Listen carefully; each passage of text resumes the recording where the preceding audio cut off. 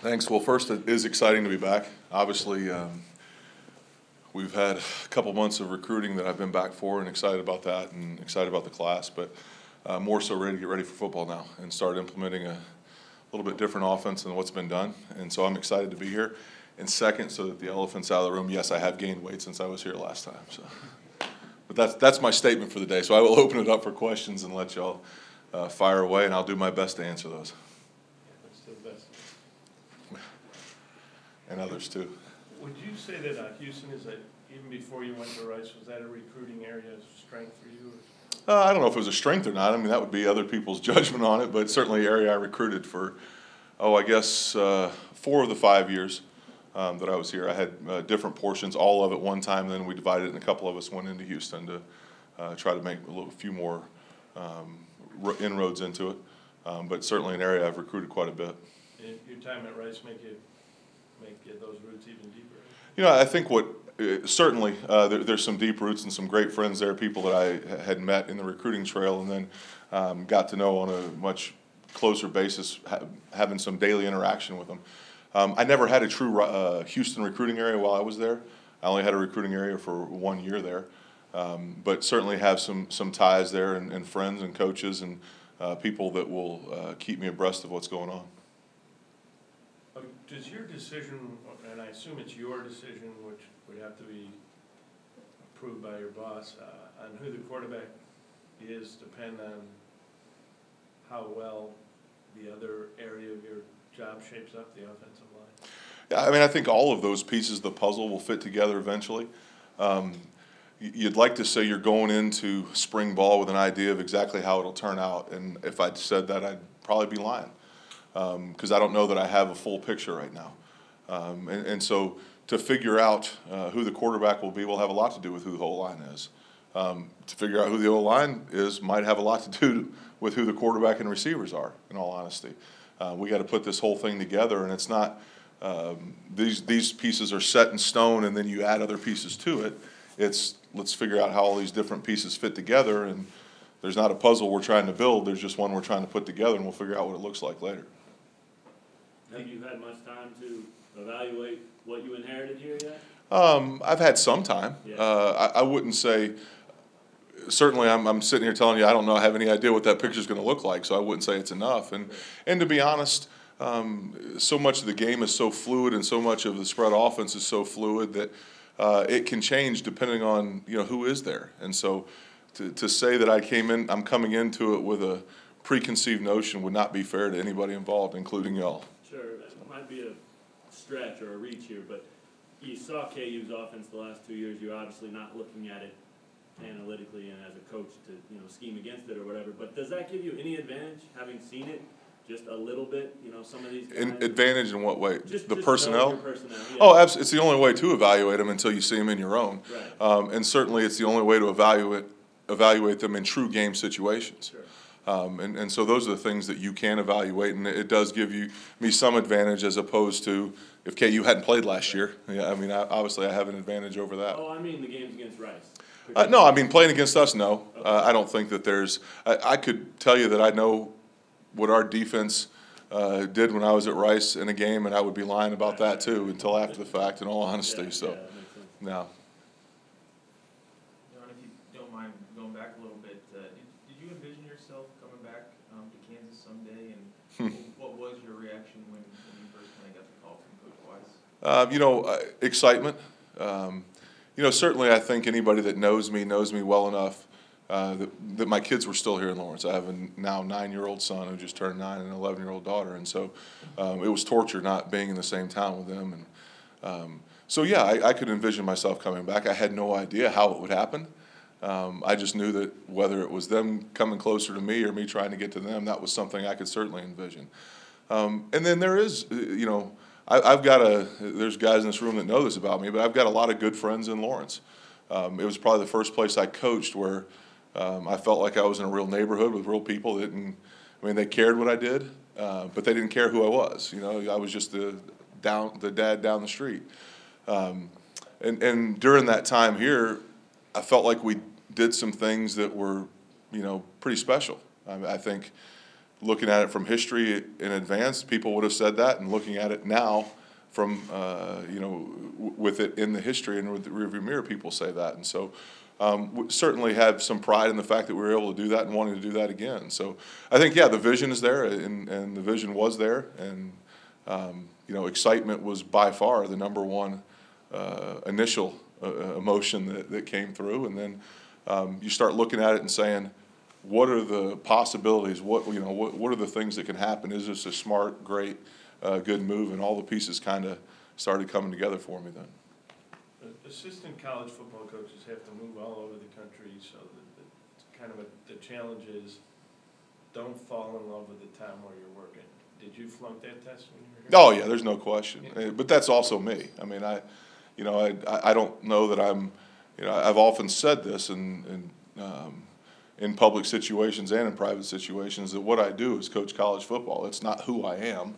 I'm a father first and foremost, and so did I fail that? Yeah, probably. I mean, there's probably other places I'd love to live in Colorado Springs again too. I just don't know if that's where I want to coach. So there's things like that go along with it. But yeah, that in a blunt way. When Clinton first came back, he talked about how much of an advantage it was to go other places and see other things. Mm-hmm. And you obviously had that before you got to Kansas the first time. But did this time away help you in any way, like the same thing, seeing a different side, or fine-tuning your chops or whatever? Yeah, I think I'd like to say they're fine-tuned, but that's the furthest thing from the truth. I think what you said is true for any of us, whether it's coaching college football or looking at perspective of anything in our lives, is that if all you ever see is the exact same thing over and over and over again, it's hard to imagine an outside world. I've lived all over the country. I did growing up. I have in college football. And so I've always tried to, take something new from anywhere else. And so I think for anybody, the chance to get away and then come back, you sit here and you complain about this and that and the other thing, and you leave and you complain about this, that, and the other thing that are different things. And, none of us on this earth are in a utopia. So, it's just a matter of putting it together and truly putting it into perspective. Charlie told us that he hired you to run your offense. You're in charge. Now he's a position coach of yours. He'll be on the field. He'll be in the meetings. Does that give you less faith that he really will let you run the show offensively? No, not at all.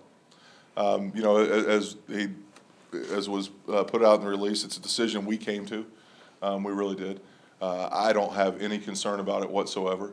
I think that it is so vastly different, at least from the outside perspective, looking at what they've done here and what he's done over his years as an offensive coordinator, and what the packages I kind of envision it putting together, going together. I think they're so vastly different that I don't have any concerns about it whatsoever. And if I did, I don't know that we would have been able to release it the same way that we did. When you're evaluating what you have offensive lineman-wise, you don't have to go into great detail, but what do you look at first to determine who's where and how they stack up to what you want to do? Well, the first thing you look at is how many numbers you have at certain positions, and that's one of the things that the more options you have, the more ways you can put things together. And right now we don't have necessarily those numbers, but you're up every position you want to be athletic. But certainly there's certain things that you're going to ask certain positions to do, and you're going to ask tackles to keep great defensive ends and pass rushers off your quarterback. Well, they have to have the skills and attributes to do that. And so sometimes it's no different than if you're playing in an Orange Bowl with a 5'10" quarterback. Sometimes you have to change things, forget what the numbers say or what the world says or what the experts out there on the message board say. You got to change things and do things a little bit creative. And so that'll be the challenge up front, in all honesty, because you don't say that you have the prototypical NFL left tackle or right tackle, and maybe we do. I don't know that yet. Talking about doing things differently or doing things the way you need to succeed here. Just can you take a step back, big picture? What's something, a staple, you think you guys need to do here to be successful in the Big 12? Well, we got to be consistent. That's the one thing you watch. At least I watched, especially over about the last half of the season of KU, is that the consistency on offense probably wasn't necessarily what they wanted it to be, and there's a lot of reasons for it that won't go into. We got to be consistent. I still believe, and there's no mistaking it if you look at stats of anywhere I've been, is that you have to be able to run the football. I think if you're a much more talented team than everybody else you play, you can wing it all over the field and try to run plays, as many plays in the game as you want to. I don't think that fits everybody. I don't think that fits necessarily the mold that we have. And I think then, the opportunity to make plays, and we've got playmakers here. That's one thing I'm very excited about. There's some skill talent that that will be fun to work with, and fun to let them show their talents. And so we're going to have to be consistent and be able to run the football, and then when the opportunity for plays are there, we'll have to do that. And then something you'll hear me talk about until you're tired of hearing me talk about it, and then I'll keep talking about it, is that we've got to take care of the football. Turnover margin is going to be imperative. Even when you're spread out and doing a lot of different things with it, you got to find a way to take care of that football. It seemed like with Charlie, almost every week was a different game plan, kind of surprising the other team. Are you talking, I guess, more about drilling and doing what you guys do? I guess kind of having your own identity offensively and getting. Yeah, there's no question. We'll definitely have an identity. To tell you now what that would be, I couldn't do that as I started with, but. We definitely will have an identity. I don't think you'll see us as a team one week does this and the next week does that. There'll be absolute trinkets and changes each week. But I think you'll see things that are very familiar from game 1 to game 12 and 13. You have your same office? No. Different one? I'm one over. I think I'm one over. Do you get 2 offices then? Because you're offensive line. No, I still get one office, but I do have a window. So when you're working out on the hill, I can watch you, Tom. Coach,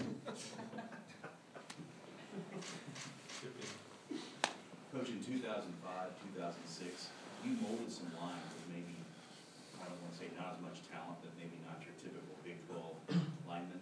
Do you see the parts on film when you look at it?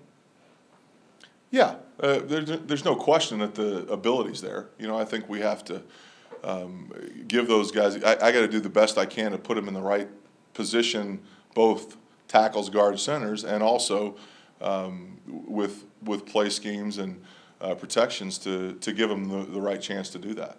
I think that if there's 5 guys that are willing to work their tail off and they're believing in what we're doing, we'll be just fine up front. And if we've got 6 or 7 or 8 or 9, we'll be pretty good up front. And if we can continue to recruit to that, we got a chance to be pretty special, I think. Do you like having so many options at quarterback? I mean, obviously you guys have to figure that out, as you mentioned, but there's seem to be a few options there, and I know a lot of fans and message board type people, like you mentioned, also try to look at Taylor at Rice and see which one of these guys here kind of looks most like him or fits him most. That would be a huge mistake. Yeah, that's what I was saying. It's kind of like who fits Todd Reesing the best, right? Nobody. Yeah. I mean, there's certain guys that things about them were just unique, and we certainly molded things there no differently to Taylor's abilities, in all honesty. And so to say that that's what we should be doing here, I don't know if that's the right answer. I think that we do have options is the right term at quarterback. And so what I'm anxious to see is how those guys perform this spring, and to see who gives the team, not the offense, but gives the team the best chance to win. Does that feel good to have those options coming into a fresh start? It certainly feels better than not having any options. Yeah. Have you seen, or you'll see him every day in the spring, so do you not bother to try to find UCLA spring tape or go back to his high school tape that TJ, I don't know how to pronounce his last name, Millward, I don't know. One of those. Yeah. Yeah. Do you bother looking at that now, or are you patient enough to wait? I'll tell you that I did all I could to make sure I've seen each one of our quarterbacks on film. So, do I spend time studying it? No, but just to kind of get a feel, you want to have some idea of what other people think that quarterback's, capable of doing, because that's how they ran their offenses, obviously. And what impressions do you have of him? Doesn't have a whole lot of game experience, obviously, in Division I football. Has a lot of talent. It's hard to know, and I'm beating around the bush, obviously, because it's hard to know a quarterback doing something in an offense that you know nothing about, really, is tough. had he played for an entire year at UCLA, well, I know what they were doing. We played them too, and so I have an idea. I could have, but I can't really do that when it's all said and done. But I certainly see talents that give him the chance to be a winner in Division I football. And what are those talents? Well, he can throw the football pretty well. I mean, he spins it pretty good. The thing that, unless you're behind a, all SEC offensive line, and even then sometimes, as we saw in the championship game, you need a quarterback that can keep plays alive. I don't know how much they have to be able to run the ball down the field. Everybody used to love to talk about Todd running the football. Well, he wasn't necessarily the greatest runner ever. He kept plays alive. And so those talents, whether it's TJ, whether it's Montel, whether it's Jake, whether it's Michael, whoever it may be, anywhere down the line. And if I apologize if I left anybody's name out there, I probably did. But, Jordan, those are talents that you want to have unless you've got that, great, massive offensive line in front of them. Is it hard to evaluate Heaps because of all the drops and the poor pass protection? I think it's tough to evaluate any quarterback. I used to get all over a year ago Taylor McCarg, and I'd be killing him about his completion percentage, and we had 2 or 3 drops a game. Well, that hurts, and there's all kinds and then there's pressure coming from the left side and pressure coming from the right side, and that hurts a quarterback. And so the only fair way to do it is to have them all in the same system and ask them to try to do whatever it is they do best within that system to truly evaluate them. And that's what we'll try to do this spring. Since you jumped in your first thing here, at least this time around, was recruiting, Mm-hmm. do you feel like you had a little bit of an advantage just having been here before? I mean, you kind of knew at least In recruiting? Yeah, right. Oh, no question. I mean, too often I think coaches, and you hear them talk about it at conventions and amongst each other, are trying to sell the school that they're at. I think it's a mistake. I mean, we're talking about young men and their future future not only in football but in college and beyond that. And so I never have, in my time at Kansas, felt like I had to sell it. I mean, it's something I truly believe in, and a place that I think is unique. I think it's a great college town. I think it's a place that the fans come out and support you, and so it's easy to do that. So I think not feeling like I had to go and talk about something I didn't know about certainly was an advantage. Starting it 2 months later, than I probably would have in that class is a disadvantage. But at least I didn't have that as a disadvantage as well. Any other questions? Welcome back. Thanks, appreciate it.